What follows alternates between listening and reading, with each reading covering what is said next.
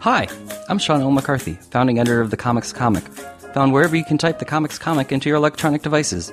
Welcome to Last Things First, the show that asks comedians about the historic lasts and firsts in their lives as their comedy careers have blossomed, from young people with dreams to adult people living those dreams, or still dreaming. Questions both big and small are asked and answered. It's hopefully both amusing and illuminating. Reese Bahr is a comedian, actress, playwright, and author, born in New York City and who grew up in Israel. You've seen her in a variety of supporting roles on screen, most recently in 2021 as a spa nurse in HBO Max's Hacks, and as a rehab roommate on ABC's The Conners. Bahr's other TV credits have included guest spots on Friends, The Drew Carey Show, Star Trek Voyager, 911, Good Girls, as well as her own comedy series on Mark Cuban's HDNet called Svetlana, plus a recurring role as Rachel Heinemann on Curb Your Enthusiasm. In 2006 alone, she co-starred in the original pilot for The Big Bang Theory, co-starred on the big screen in Larry the Cable Guy Health Inspector, and debuted her one-woman show Die, which earned her a Lucille Lortel Award. She's written 2 books and co-authored a third, the Curb-inspired advice manual, The Book of Leon. Bahr spoke to me from Tel Aviv about her life and career, as well as her character podcast, X-RAE, which first introduced her to me in 2019. So let's get to it! So thank you for zooming, Reese Bahr, thank you for zooming in from Tel Aviv. My pleasure. The wonders of Zoom and technology. We don't have to meet at the Comedy Cellar. We can podcast anywhere. That's right. I feel like older than, I feel like that generation that still marvels, like, oh my God, you texted me and I just got it across the world. I still get excited by the marvels of technology, like my mom would. Speaking of Marvel and technology, I haven't watched all of the episodes of Loki, but based on your resume, I wouldn't be surprised if you showed up in that also. Oh, that would be amazing. I haven't really done anything like that since Star Trek, which was my first gig, but I saw the trailer for Loki. It looks great. I'm not a big fan of those kinds of, you know what I mean? Like, it's not the thing I rushed to, but this one looks good. Well, but that's the thing is, like, you've been in kind of everything. Right. Yes. Even though you're in Tel Aviv, even though it's a pandemic, like, I turn on the TV and you're in The Conners. The Conners, I did a couple episodes of that. That was surreal shooting, yeah. And then you were in an episode of Hacks. Yeah, that was great. Hacks was amazing. Loved it. I mean, congratulations on Thank you. On not only surviving the pandemic but thriving. How do you do that? I think I'm a workaholic anyway. And I was living in LA. People joke about how life in LA didn't change that much before the pandemic and after, because it's kind of a quiet city. You know what I mean? City in general, like the streets are kind of empty anyway. So you wouldn't see as a discernible difference. But I don't know. I was very motivated. I think it was not having to spend 3 hours in my car driving to auditions and meetings and having all this energy at home. And I did a lot of stand-up. Yeah, I did the stand-up on Zoom, and I booked a few jobs, and I hosted a theater festival online. I kind of embraced it. But towards the end, obviously, I think everybody was getting burnt out. So it was definitely that, I shot Hacks in January, which was great. I was so happy to be back on a soundstage. And The Conners too. The Conners was surreal because we did that without a studio audience, and I hadn't done a multicam in years. And it was great because, John Goodman and all these amazing, and all the actors from The Conners and Laurie Metcalf and all, Lisi and all this. But it was surreal because it's quiet. You come on stage, it's dark. You do it, you leave. It felt kind of odd. Right. It's not like when you're on an episode of Friends and there's all the hoopla that surrounds that. Yeah, I did an episode of Friends. Yeah. And that was the final season when they were all like massive celebrities at this point. And the craft services was just trays of sushi being passed around constantly. And, you're not supposed to breathe near the actors, but they were all very lovely. I have to say they were all very lovely. Well, is that why, like, I find it extra amusing in hindsight to think that when we first connected, yes, when you reached out to me, it wasn't for anything like that. It was for this podcast called X-RAE, where you're in this bizarre character. And I was like, Ray Lynn. And I was like, who is this person? And why does she want me to write about this weird thing? But now that I have the hindsight of you and your career, I'm like, oh yeah, that's what you kind of specialize in, being my alter egos. Yeah. This I mean, obviously rando I have character that shows up in this satellite of superstars, but as like this otherworldly creature. Raylan was just, I've been doing alter egos and characters in my TV series Svetlana, where I played a Russian prostitute. Like, I love immersing myself in characters. Raylan was definitely out there, mullet. But the podcast, I had these amazing guests on, and I think the joys of doing a character, she's the kind of character that doesn't make fun of her guests. Do you know what I mean? So it's not like that kind of situation, but you get stuff out of the guests that you wouldn't get because there's a playful, I had Lawrence O'Donnell on, like all these people that were suddenly really playful with me because this character is so, wackadoodle. And that was really fun. I loved it. And yeah, I did that live show. I did a live show at the Cellar, and it was great. It was great. I miss Raylan. I'm going to bring her back. Now, were you able to book all of these kind of great guests because of your extensive acting past, or? I think I've made friends over the years. Lawrence, I got to through Kurt Anderson, who I'm sure you know, who had a show called Studio 360 in WNYC. He's a well-known author and kind of cultural personality. He founded Spy Magazine, but I used to do stuff on his radio show. He came to see my one-woman show, Die, which I did at the Culture Project a million years ago.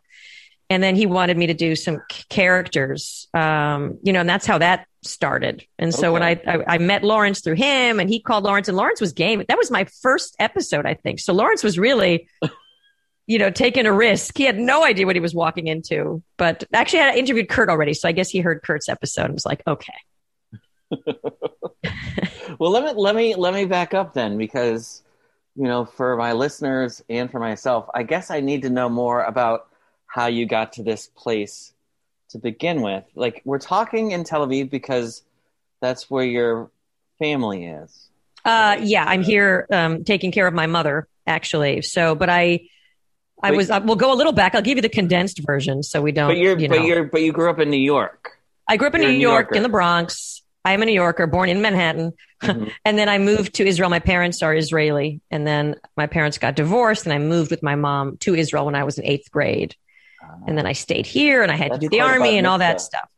What's that? That's quite a bat mitzvah. Yeah, exactly. It was definitely culture shock. Your bat mitzvah is you go to Israel. Exactly. And so after the army, I traveled. Most Israelis after the army, they backpack for extended periods of time. So I backpacked through Asia on my own for 6 months. Looking back, I'm like, how did my mom let me do that? But everybody, I guess, let everybody do that because, you're like 19, 20. But after that, I went back to the U.S. to go to college. So I went to Brown. And then after Brown, I moved to New York and acted and got hit by a truck riding my bicycle back from clown class. And after I recovered, as one does, red nose and all. And then after I recovered, I was like, fuck this, I'm moving to L.A. You kind of like sense your own mortality. Mm-hmm. I was in a cast for months. Like, I couldn't work. It was in New York winter. It was depressing. And then I moved to L.A. And then I started, I just kind of fell into... I realized very quickly, and this was a time when an agent said to me, you're too ethnic. This is when they could say stuff to you like that. Like, a commercial agent's like, you're too ethnic for us. Now I'm not ethnic enough. So things have changed. But I was just missing playing roles I wanted to play. So I started writing my own material, and I did stand up, and I wrote a one-woman show. And then this kind of one-woman show thing started. So I've done 4 so far, and playing characters is my favorite thing, kind of immersing myself in characters that are still grounded. They're believable in a way. And then Svetlana happened. So everything kind of happened. I've been very proactive, never one to wait for the phone to ring and just create my own work. It's actually, I think, harder today. Because everybody's doing that. Back when I started, there weren't like a million YouTubers and influencers and videos, so you do something. And I remember Mark Cuban, I shot Svetlana pilot on my own dime, and I emailed Mark Cuban cold, and he emailed right back. I was like shocked. And he goes, I love this. Let's do it. And then he ended up producing my TV series for 2 seasons. So that's stuff that I don't think that happens anymore. Right. Well, with Mark Cuban, because you did that before Shark Tank. Like, you could just I did do it before Shark Tank. Just go straight to the shark and go. Yeah, exactly. Here's my pitch. Are you in? That seems like a tough room. Oh, I'd have like nightmares if I had to do Shark Tank. I've heard other nightmares about that too, because once if you do something on Shark Tank, there's all these other sharks that come in and do copycats of your product. Oh, really? Oh, because they see that you're pitching this. They're like, oh, well, we can make that for cheaper. Right. Yeah. Well, that's like, but that's how people worry about their scripts, people that are very secretive about their ideas. And like, if you're worried about this idea, you're not going to go far. Like, you just got to put it out there. People are going to take your ideas. Other shows are going to be developed that you thought was your idea, but someone else thought about it too. Like, there's no end to it, really. No, there is no end to it. So wait, because I know you've written books about like the backpacking. Yes, I wrote 2 books. Right. Yeah. Dork Whore. In Machu Picchu. Machu Picchu, that is correct. Yes, you got that right. So were you already acting when you were writing those books, or did that come first? Yeah, no, I was acting, and I wanted initially to write Dork Whore as a one-woman show, but then I kept writing it, and I was like, oh, wow, actually, I want this to be a book. And then I submitted it to an agent or my manager at the time, who was very negative. She's like, no one's going to buy it. And then you really have to remember that you should never take no for an answer. Mm-hmm. And I had a new manager who's like, no, my book agent's going to love this, and sent it to him. And we had a silent auction in New York, and I sold the book like in 3 days. So it really reminds you to not, because it's very easy when you're starting out. If someone says no and they've had 25 years of experience in the industry, to just be like, okay, I guess it's not, it's not good enough, or I shouldn't do this. So don't listen unless they're right. And then you're just wasting your time, but you never know. Was that easier for you when you were younger to not listen? I don't know. It comes in waves. You think that as you've been doing this for a longer time, you don't care as much. And that happens sometimes. Sometimes you care more because you feel like there's more at stake because you're older. I think it like anything, I guess, right? I mean, certain people, as they get older, one day you're confident, the next day you're insecure. Certain insecurities don't change. Like, I look at my book, I adapted my book Dork Whore into a film, which we're kind of in early phases of development. And I go, oh my God, I'm still that person in a lot of ways. That's depressing. Like, all my neuroses and shit when I was 19. Mm-hmm. I'm like, oh my God, I still have those issues? All those years of therapy for naught? So yeah, people don't change. How, as someone who was initially too ethnic, yes, breaking into Hollywood, mm-hmm. Mm-hmm. How long did it take before you started to get these kind of plum guest starring roles in sitcoms? I mean, I think they came and went. I think for most working actors, it really comes in waves. It's very rare that you hit and then everything just starts happening. I remember going to an audition, 10 years ago, and 2 actors from Twin Peaks were there waiting to audition. And I was like, Jesus Christ, like, I idolize these guys. You know what I mean? They were on Twin Peaks. They were in the film. And you'd go to other auditions. I see this Broadway. She won a Tony, and she's at a commercial audition or something. It was crazy to me, but that's just the life of a working actor. So I was in LA, I don't know, for a couple, maybe a year, I don't know, maybe less. And I got like it started with voiceovers for Star Trek. So I did voiceovers for the Star Trek video games. And then I got a Star Trek episode. That was my first job. And then I got Friends, but it was a tiny thing it was small. Like, it rarely moves the needle. Things like Curb move the needle, I mean, Hacks, like things that are really high profile that you really shine. Mm-hmm. But a lot of the stuff, it comes and goes. You do a good job, and I did a lot of 1-hour dramas over the last few years, those kind of procedurals. And then, like, okay, great. Saw you on it, but it's not going to change my, transform my career. It's work. It's just work. It's fun and it's work. Oh, so, okay. Well, I had two questions. I might as well ask them both. Please. That's what I do.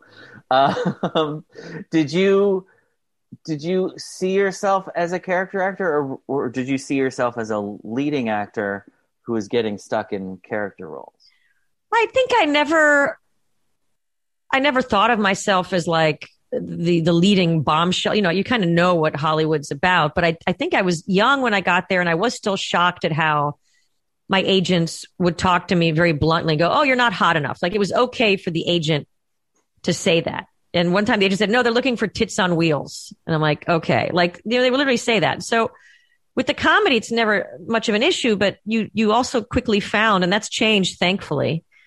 But you'd find with comedy, they were still looking for the hot ones. Like they were still looking for the cast of Friends. You know what I mean? I'm talking like 15 years ago, like more. And so even that was frustrating. And the thing with me is I was never one to go do my hair and makeup. And I had one manager tell me I have to lose weight. It was just stuff that I was kind of horrified by. I was offended, but I never changed. I was like, no, if this is how I have to get the part, I'm not that person. And I am charactery and I play the eccentric neighbor. I think these days in today's, the women that are leading these shows, because they're also writers, it's that multi-hyphenate. Then, I think they're beautiful, but again, they're not that standard stick figure, Courtney Cox at the time kind of characters. Right. So as long as I can do fun, interesting work, it would be great to be the lead in the, great to be a lead in the movie. Great. Fantastic. But it's like, you do the work. I do my one-woman shows and I'm on stage on my own for 90 minutes. I'm happy. Okay. Well, the other question was like, once you do start to get a succession of kind of plum guest starring roles as the character that's like a scene stealer for like one scene right. or two scenes. Right. Does that build any sort of momentum or no? Where from your earlier answer, it sounds like it doesn't necessarily translate into. It depends. People going, I want her for this. She can do. Right. Yeah. Sometimes it does. Be the weirdo in this one. Right. Perla was not a weirdo. Perla was a fantastic nurse. I think it does. I think it creates relationships in other ways, because I create my own work. You meet showrunners and you might collaborate later. I think Curb generated work. And I think, my role on Curb, people still remember. And so I think that did, like I said, move the needle, so to speak. But it does I think when you're a scene stealer, it never hurts. Let's put it that way. And I think it's always nice when people can be like, oh, right, you're the, blah, blah, blah. Right. Well, speaking of Curb, when you're on a ski lift with Larry David, and I've had one interaction with Larry David, so I know that even off camera, he's still Larry David. Yeah. When you're on that ski lift shooting that first scene, could you imagine that you would be revisiting that character 12 years later? I don't think I was thinking that at the time. I think I was so excited to do that show. And I love improv. I love when you can really, like my Svetlana show was improvised. I love improv. And even when I did Hacks, Lucia and Paul, like they, and Jen, after you do the script, they let you improv. Like I love that as a work habit. I think amazing things come through when you're able to do that. And Larry, loves when people are funny around him. He lets people shine. I think that was the brilliance of that show. And so I was just so excited about it. I don't think I thought too much ahead. When they called me back, what was it, last year, to do like a cameo in one of the episodes. That was like, oh wow, like that was a nice surprise. And it was nice to see Larry, I'm very proud of that. I'm very proud of that gig. Oh, well, you just mentioned Hacks, the working with, I was going to say Deborah Vance, Jean Smart. Yes, she's amazing. So how much improvising did you do in that? We did. I don't remember. I can't tell you exactly what they ended up using in the final cut. I think there was like a little bits here and there. Mm-hmm. But we did. I think, again, we would do the script and then they would always say to me, there's a little wiggle room if you want to add something or ad lib, and Hannah's also an improviser. Jean is brilliant. I hope she wins every accolade from that show because she's phenomenal. And they were also lovely to work with. And it was, it was not easy. It was like the beginning of people coming back to work. We're wearing the masks and the shields, wearing 2 masks and a shield and getting tested twice a day. And you're on a soundstage and only the actors take off the mask and you feel so naked and vulnerable. You know what I mean? You're like, only the 3 of us have no masks on. Everyone else, has their hazmat suits. Right. And creating comedy in that environment, but it worked. It worked. I think people also, we were so thirsty for it. There was this level of appreciation for working that nobody took for granted. I don't care how big a star you are, because suddenly all that was taken away for a long period of time. Right. So just being able to do anything outside of your apartment. Yes. Just being there. Yeah. You mentioned also like what it was like 15 years ago, and I find that more than coincidental, because 15 years ago we're in 2021 as we're talking now. If you're listening in 2030, it's 2021 as we're talking. So 15 years ago is 2006, and that's when like it seems like your career went through everything in 2006. Because remind me, because I don't. It's all a blur to me. So remind me what we're talking about here. Okay, so according to the internet, yes, two of these things I know, but according to the internet, one thing you did was you filmed an unaired pilot of The Big Bang Theory. Oh God, yeah, I did. I was a series regular, and then I got replaced. You also in 2006, you were the second build star of Larry the Cable Guy Health Inspector. the major motion picture, box office smash, feel good hit, critically acclaimed, Larry the Cable Guy Health Inspector. And then that was also the year that you started Die, the one woman show. Yes, that was a very hefty year. It's interesting. Yeah. So I got cast as the series regular on Big Bang Theory, and nobody obviously knew how big that show was going to be then. It was just like another pilot, with Chuck Lorre, obviously, but they couldn't find their lead actress. They kept cycling through actresses. Literally every other day there'd be another actress in there, cast and fired. And then they found one, and then my character came in, and we shot the pilot, and it was off, like everything, you know what I mean? It was something wasn't working. And I remember, and then at that point, I was also pursuing a run of my one-woman show in New York. So I'd flown to New York to pitch the show to the Culture Project, and, it was scheduled to open. So that was all happening. And then I get a call from my agent going, they're recasting you, the two women. They're recasting you and the lead, the main blonde chick. And I got replaced with two dudes. I mean, they replaced me with two dudes. But the day I got that call was the day that I got the call that my show was opening in New York. So at the time, it didn't seem like that. But I'm like, okay, too bad. But this pilot's never going to go anywhere, right. Blah, blah, blah. And I'm sure my life would have looked very different. But I'm not the kind of person to think in those terms. Everyone's like, oh, God, how devastating. I'm like, well, it's so surreal to me. Like, it happened back then, and my life took a turn, and yeah, it would be nice to be a gajillionaire on a hit show, but whatever. It happened. But then I was very good at that. But then also acting alongside Dan Whitney. He's lovely. He's lovely. I've talked to him over the years. He's a nice guy. He's a very friendly, nice guy. Yeah. Look, that movie was like, poop jokes and gags, and we shot in Orlando in the summer. There were several hellish things about that, but Dan was super fun. And, David Koechner was in it, Tony Hale, Joey Pants, like these amazing actors were in it. And I got to hang out with brilliant actors, and we had a blast. It was like a silly movie. And sometimes people go, what the fuck were you doing? I'm like, I loved it. I had a great time. I really had a great time. Besides being in Orlando, I mean, that's a tough spot in the summer. And I had to wear a wool suit outside. It was not easy. Right. But also, like you're saying, you had a blast. You're with all these talented people, and at that point, like Larry the Cable Guy could have become like the next Ernest with like 10 Larry the Cable Guy movies. There was no way for you to know what the reception was going to be like.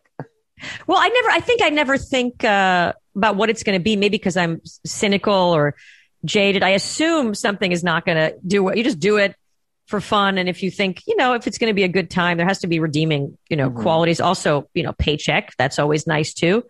So yeah. And that the producer on that movie, who I think was managing Dan at the time, was the most generous producer ever. He gave every actor a Cartier watch when we wrapped. I think even Joey Pants goes, wow, I've been doing this a million years. No one like lovely. Not even on The Sopranos. Yeah. I mean, lovely guy. So all around. And Trent Cooper, like the director, it was fun. It was fun. How much does that attitude, the cynicism and the just do the project and not worry about the results? How much does that come from having to spend your formative years in Israel and doing the 2 years in the military and growing up worrying about war and things. Yeah, I mean, I think things you that have us, a very things that us laissez-faire Americans. I mean, we've already forgotten about the pandemic in New York City. I think I've went through a lot in general in life, and this. You're not my therapist. I need a therapist, though. If you do have one, please email me later, because I haven't had a therapist in a long time, and it would be nice to talk to someone. But I had a rough go in childhood, and moving to Israel, and we went through the Gulf War here, so I was wearing gas masks in high school, and sitting in a sealed room, hoping we don't get I forgot the sarin gas. Mm-hmm. And the army, it's a tough culture. I think Israel's misunderstood in a lot of ways, like Israelis are. I mean, there's a kind of roughness, but it's also a very tender, warm place. I don't know if you've been, but people that have come to visit are like, oh, it's always easy to kind of demonize, which gets exhausting. The people demonize, like I get tired of it. I feel like I have to represent. But I just think I have a very strong work ethic. Sometimes I don't know if not having a master plan or not being as thoughtful, like where's this going to go or not.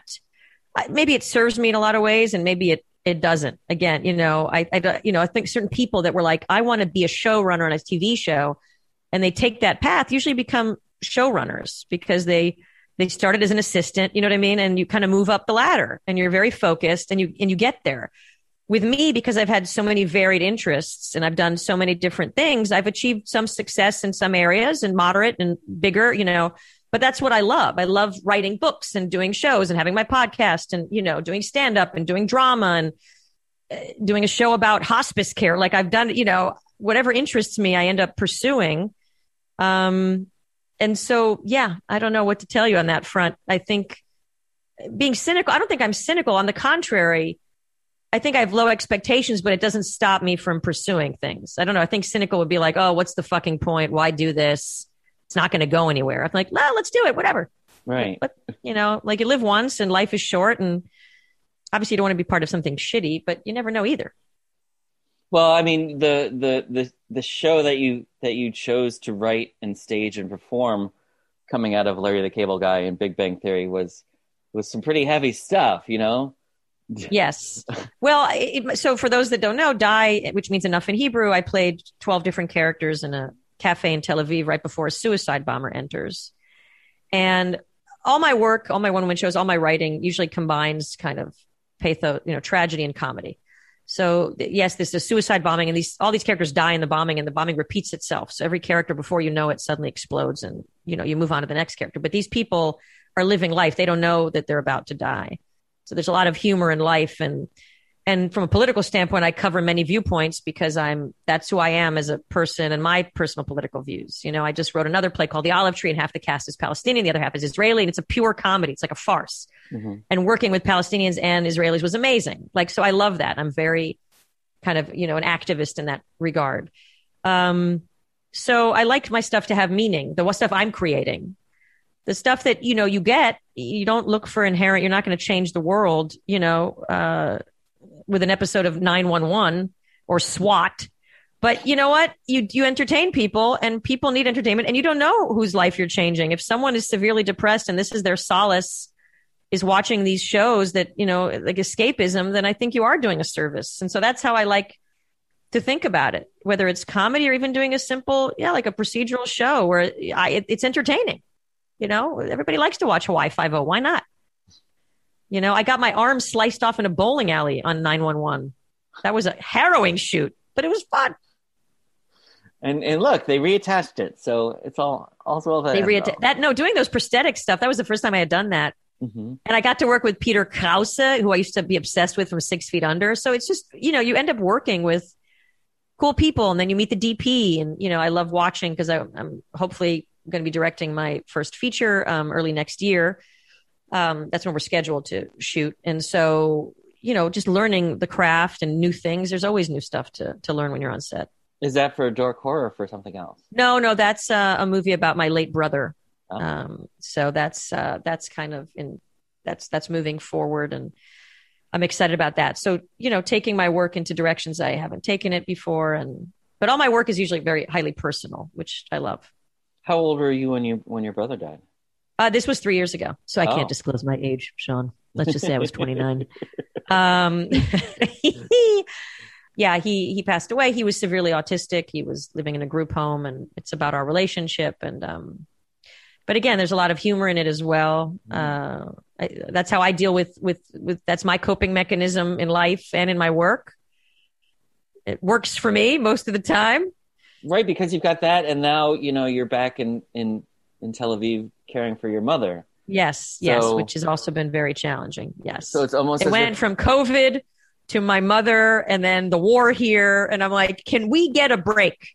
Can I just go to the beach for a day, please? I now sense why you would like referrals for a therapist, because it's almost a little too cliche of the theatrical masks, the comedy and tragedy, or as a therapist would say, manic depressive much. Yeah, I know.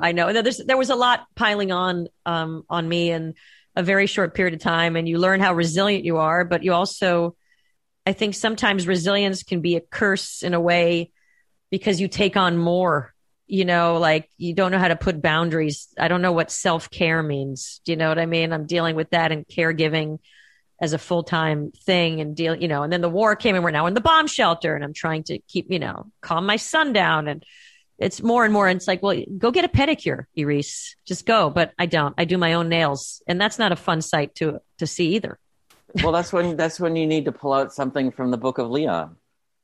Nice segue. There you go, Sean. The Book of Leon. Yes. Which some people might not know that you co-authored with JB. I did. Smooth. I co-authored. I'm on the inside cover. No, but the one that nobody looks at. That was a fun time. Yeah. What was that like, writing a funny book of philosophy with JB Smoove, who I've had the chance to talk to, and he does not stop. He doesn't stop. He doesn't stop. He's one of those brilliant minds. He's like, I feel like that kind of Robin Williams-y kind of can go off. Yes. I think he has that.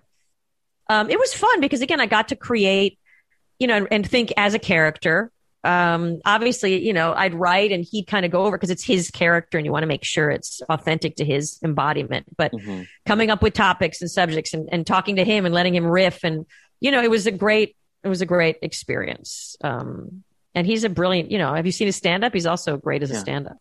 He's fun. He's super fun. How much of that has rubbed off on you, though, in terms of like the philosophical, how to look at life with joy?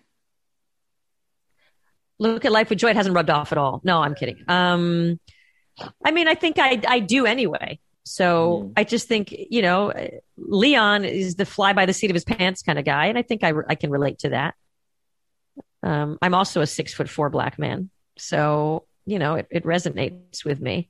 No, but I think that, JB's probably taller than 6'4". I don't know how tall JB is. Now I'm curious. I guess we can Wikipedia, but who can trust Wikipedia, really? I just think of him as a giant. Yeah, he's a giant. He's a giant of comedy. Yeah. Anybody that Larry, puts on the show, and obviously I think, JB got really upgraded there because he was so brilliant that Larry's like, I want this guy around all the time. Larry has an eye for that too. I think you look at every single person on that show and every single guest star and they're all amazing. There's never a weak link. And that includes you, Iris Bahr. Oh, thanks. Yeah, see, I give a compliment kind of in a really passive, kind of humble brag way. So what are you most looking forward to at this point? Well, I'm looking forward to performing live again. I just did stand up here for the first time with the two biggest comics in Israel, but we did it in English, which was, and it was great being in front of a live audience. And I'm looking forward to, doing pre-pro on my film and kind of creatively breaking that down in a way. And also Doorcore is in development. So there's a lot of projects that are kind of happening that I'm excited about. And just going to the beach and getting a pedicure. Cause again, I've never, it's been a while.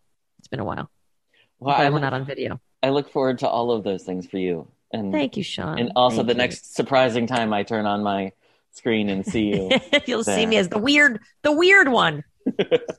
Getting her arm lobbed off with Dan Whitney in the background. Who knows? Or the great overprotective spa nurse. It's all great. It's all great. Definitely watch Hacks. If you haven't watched Hacks, definitely watch Hacks. Yeah, there's a season 2, so she's got to come back. She's got to come back. I know. Yeah, let's start a campaign. Bring Perla. All right. Well, thank you so much. Thank you, Sean. I'm glad we finally did this. We talked about doing this for a little while, so I'm glad. I know. I'm glad it happened. Last things first.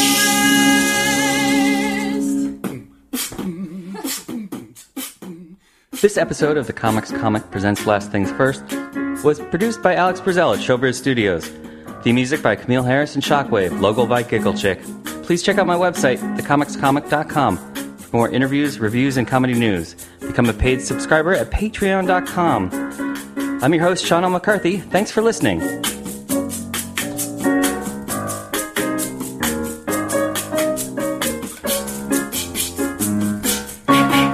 Last things first. Last things first.